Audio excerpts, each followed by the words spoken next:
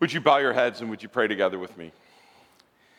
Lord God, I pray that the words I'm about to speak and the thoughts that we think as we meditate together on your word for us today, Lord, I pray that that would all be truly acceptable in your sight, O God, who is our rock and our redeemer, the source of hope in our lives. Amen. Well, these last 4 weeks, as we've been working our way through the book of Ezekiel, we have seen 4 different visions. We've seen the vision of a glowing man on a throne supported by angels and flying up from the temple and heading to the east. We've seen a rebellious wife who turns her back on her husband. And then, most importantly, we've seen that husband receive that wife back with unconditional love and forgiveness. We've seen shepherds who are fat and happy. And the reason they're fat and happy is because they're devouring their own sheep. And we've seen a valley of dead, dry bones come back to life.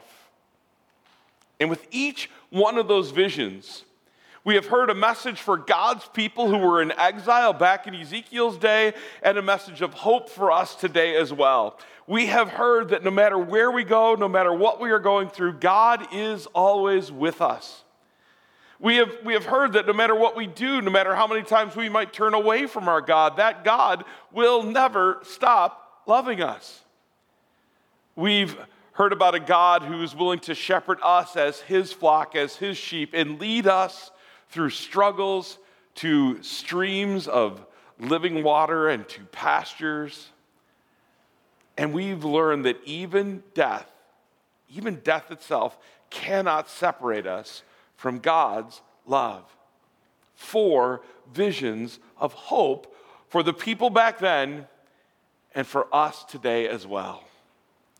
But now this week, we have one last vision to take a look at, taken from Ezekiel 47 that we heard read just a little bit ago. It's an interesting image, a kind of dramatic image of water trickling down from the temple in Jerusalem and flowing out through the east gate and down the steps and into the Kidron Valley all the way to the Dead Sea. And everywhere that water goes, we're told it brings life. It's a river that grows deeper and deeper and deeper, so deep eventually that you can't even cross it. Now, I want to make sure that you have a clear picture of exactly what this vision was supposed to be, what it was looking like. Here's a little map, and you can see there the Temple Mound where Solomon's temple was. That was the temple that was envisioned for this vision, and you can see where the water would have flowed from that temple down into this Kidron Valley that runs along the side of the temple. And eventually, if you zoom out far enough, you'll see Jerusalem there, and flowing all the way to the Dead Sea. Now, if you're not aware, the Dead Sea is called the Dead Sea because it's dead. That nothing lives in the waters there. It's the lowest point on the surface of the earth. And so what happens is, as water flows into the Dead Sea, it has nowhere else to go, and so it stays there until it evaporates. And when it evaporates, it leaves behind all the salts and the minerals that were in that water, and eventually, over time, years and years and years of that, the Dead Sea has grown saltier and saltier, and nothing can live in it anymore. In fact, if you go to Israel, they let you go out and swim in the Dead Sea, but first of all, it's kind of amazing because the water is so dense from all these salts and minerals that you literally, you like stand there and you're floating like waist up out of the water. It's so dense. But they also warn you to be extremely careful to not let your head go under the water. Because if any of that gets in your eyes or in your mouth, well, remember, it's dead, right? And so it's toxic. It's not good for you at all. And so the vision here, the image here is of water flowing from the temple, God back in his temple. Remember how the first week we saw God leaving his temple to be with his people in exile. But now the vision is God is back in his temple, and he is the source of this living water that will transform the region from dry and desert and dead to a beautiful oasis. Now, I think the promise for the people of Ezekiel's day is pretty clear, isn't it? God had promised them a land flowing with milk and honey. And what he's saying is, not only is he going to restore them as God's people back in the land, but he's going to renew that land. He's going to give new life to that land. He's going to make it the paradise that God has promised his people that, by the way, the Garden of Eden was in the first place. It's a beautiful promise of hope, again, for those people there in Ezekiel's day. But there's much more going on here. You see, by the time we get to Jesus' day, this reading, this vision from Ezekiel, was used every year, once a year, for something called the Water Festival that happened during the Feast of Tabernacles. Now, the Feast of Tabernacles was one of the big holidays of Jesus' day. It happened there in the city of Jerusalem, and people would come from all over to gather there in Jerusalem for this festival. It was a 7-day-long festival from Sabbath to Sabbath. And every day of the festival had different things going on, except there was, every day of the festival, the same thing happened every morning. And again, it was called this water festival. And the reason they would do this is because this festival happens late in the fall, at the end of the dry season. You see, there in Israel, in the Jerusalem area, it will go months with no rain at all through the dry season. But in the end of the dry season, in the fall, the rains come again. The rains return.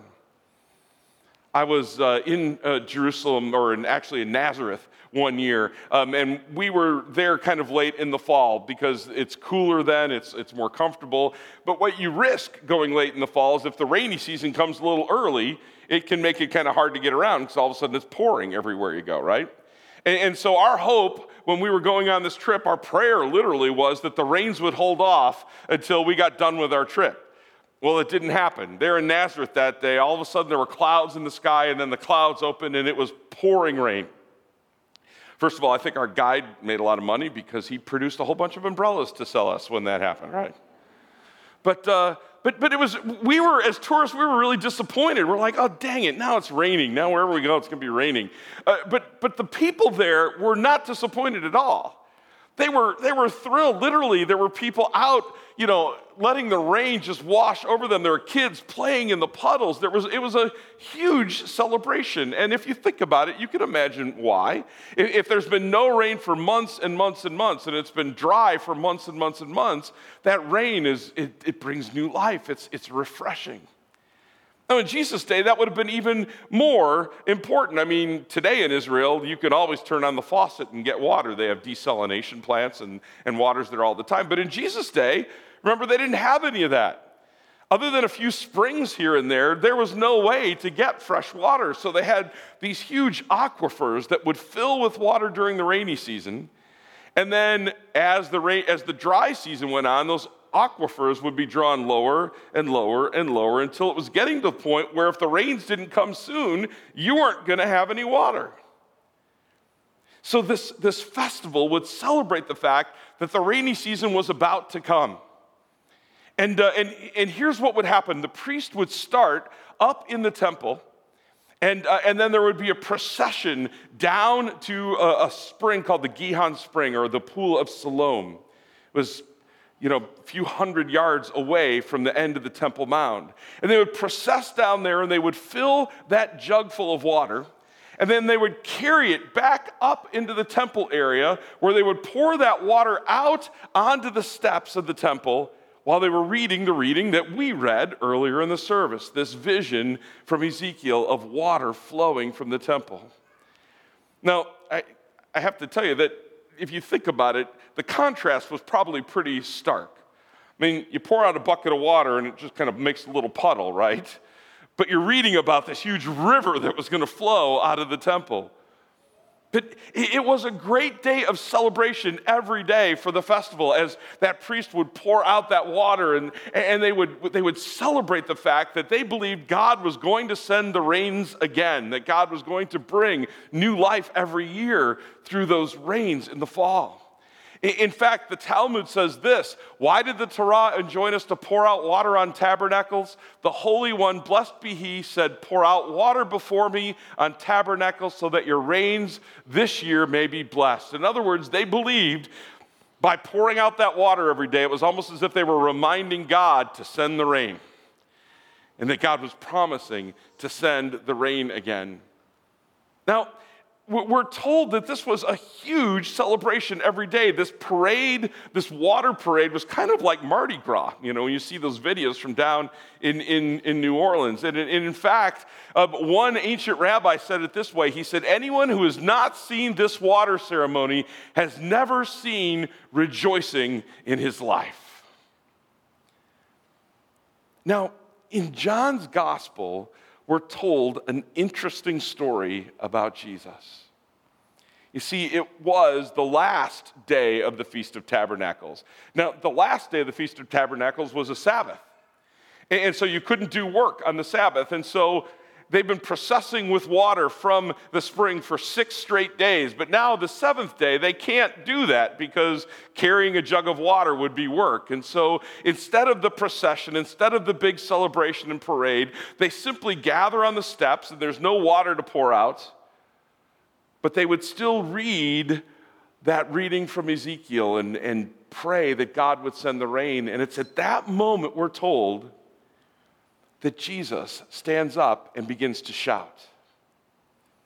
So picture this. It's been 6 days of celebration of water being poured out on the temple steps. Now it's day 7, no water to pour. And in the midst of that crowd, Jesus stands up and he says, if anyone thirsts, let him come to me and drink. Jesus said, whoever believes in me, as the scripture has said, out of his heart will flow rivers of living water. Think about the impact that must have had on the crowds as Jesus said those words. It's dry. They can't wait for the rains to come again. The aquifers are getting low. They're wondering, will the rains come in time, or are we going to go thirsty for a while? And even on this last day of the festival, there's no water to pour out on the steps like the last few days. And Jesus stands up and says, if you want real water, if you're really thirsty, Jesus says, here's the solution. It's me. He was trying to help them understand where their true hope could be found, where true joy could be found. Now, what Jesus was trying to help them understand is, just like the rains would come in the fall and the desert would spring to life again, just like God had promised to the people in Ezekiel's day that someday he would restore their land and make it the Garden of Eden it had been designed to be in the first place, all of those things together, Jesus said, culminated in him. And Jesus said, I am the one that makes all things new. I am the one that brings life where there's death. I am the one that brings hope and joy. You know, you have to think about those words of Jesus when you read the book of Revelation, don't you? Because in the book of Revelation, this is what it says. Behold, the dwelling place of God is with man. He will dwell with them, and they will be his people, and God himself will be with them as their God. By the way, did you notice how our reading earlier ended? After there's been this incredible vision of this water flowing from the temple and bringing life even down to the Dead Sea.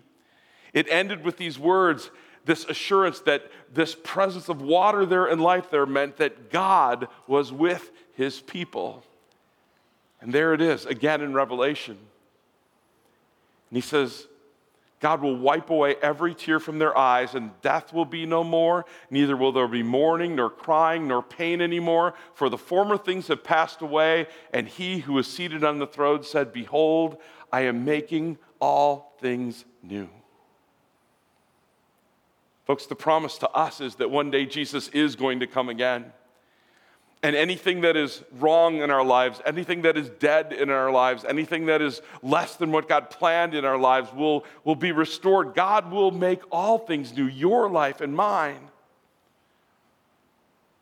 That is his promise to us. Jesus is that source of living water in our lives now and someday when he comes again. But there's one little twist in this last vision I want to make sure you don't miss. I mean, up until this point, we've seen these visions who brought hope to the people of Ezekiel's day, and we have found that same hope for us in our lives. And this vision is no different. It promises us hope, as we've just been talking about. But notice again what Jesus said. Not only did he say, if you're thirsty, you come to me, but then he says this, he says, whoever believes in me, in the scripture says, out of his heart will flow rivers of living water. In other words, the promise of this vision that Jesus claimed on that Feast of Tabernacles 2,000 years ago, and that he delivers to us through his word today, is that not only is he a source of living water for us, but for those of us who believe, we become a source of living water for those around us. In other words, folks, this hope that we've talked about these last 5 weeks, it's not meant just for you. It's not meant just for me. We are to be people of hope in the world around us. And boy, if now isn't a time when people need hope, I don't know when. So here's the final challenge for you as we wrap up this series today. Who is it that needs hope in your life? Is it a coworker who's struggling coming back to the office because they're afraid? Is it a family who's going through sickness or disease or struggle right now? Is it a neighbor who's been alone far too long? Is it someone in your own family? Who needs God's hope? We've spent these last 5 weeks listening and hearing about God's hope for our lives, these promises of a God who will never forsake us, of a God who loves us unconditionally, of a God who is always there to lead us through the difficult times of life, of a God who promised us that even death cannot separate us from his love, of a God who brings new life and makes all things new. But those promises, again, aren't just for you and for me, they're for all people. And so here's my challenge for you this week. Share that hope with someone. Either tell them about God's hope or show them God's help in a tangible way. Bring hope into the world around you today. Just like we saw that map of hope flowing from Jerusalem all the way to the Dead Sea. Let's see hope flow from this place into the lives of everyone around us in our community. Amen.